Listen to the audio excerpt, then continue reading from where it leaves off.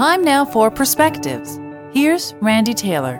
What I wanted to share with you today came from time that I spent in a tiny green cabin in the woods a few hundred paces from the cottage that we rented this summer. Hi, I'm Randy Taylor, and thank you so much for taking the time to join me for Here's What I've Learned. I've decided after decades of the study into the science of human potential that this next phase of my life for me is to share as much of what I've learned with as many people as I can. So thank you, and if you find value in this, please take a moment and share it with others.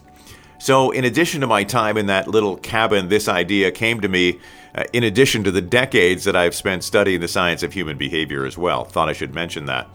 Every morning that we were at the cottage, I would make my way out to that little green cabin in the woods with my journal book and coffee and sit there and just think and write looking out through the trees. Absolutely loved it.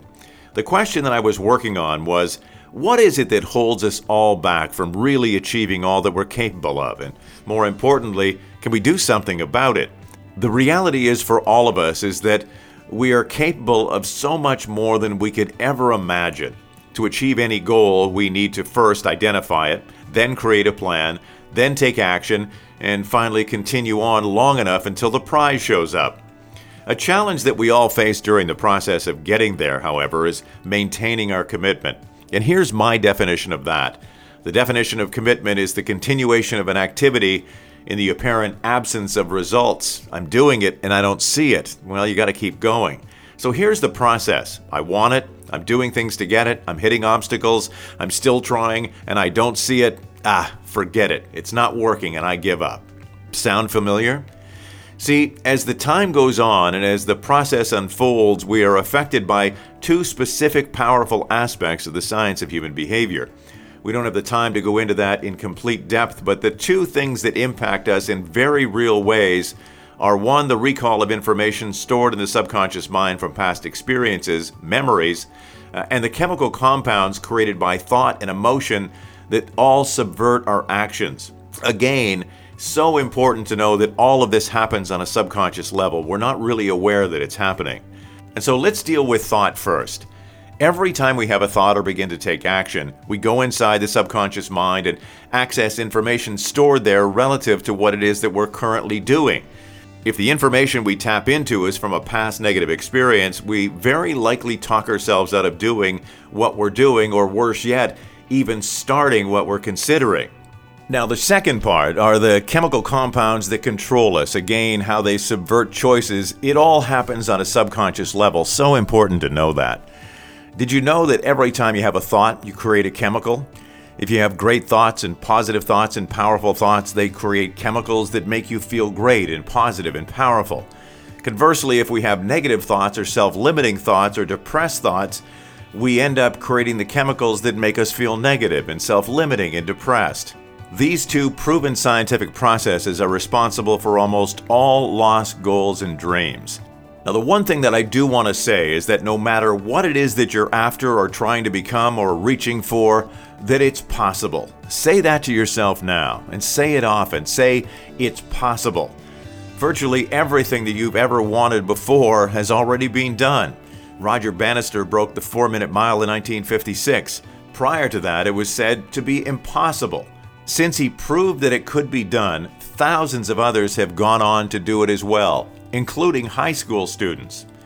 When writing in that little green cabin that one day, I wrote the word impossible, and then sat looking at it and pondering it and completely changed it by putting a space between the letters, and the word impossible became I'm possible. I am, and you are, and we all are. Always know that. So on now to deal with these internal negative detractors that stop us short of our goals. What I created to overcome this was a process called conscious intention. The first step is to first know that the science of how the storage of past information is and the impact of the chemicals created from thought and emotion can take away our choices. And we just talked about that, so you have that information now.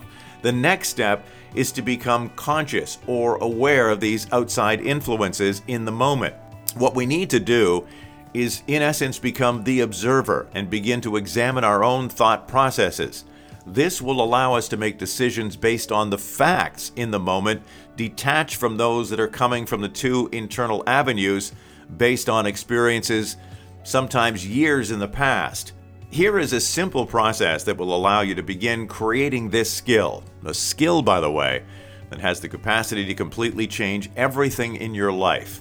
So when you have a goal or desire or creative thought and you don't move forward, something is stopping you. That's when you have to stop. And examine this. The thought of that goal begins to become clouded with doubt. And stop for just a moment and say, what is it that's causing me to second guess what I'm about to do? What is this? In almost every case, you will realize that what's stopping you is the recall of information from a past experience that is no longer here.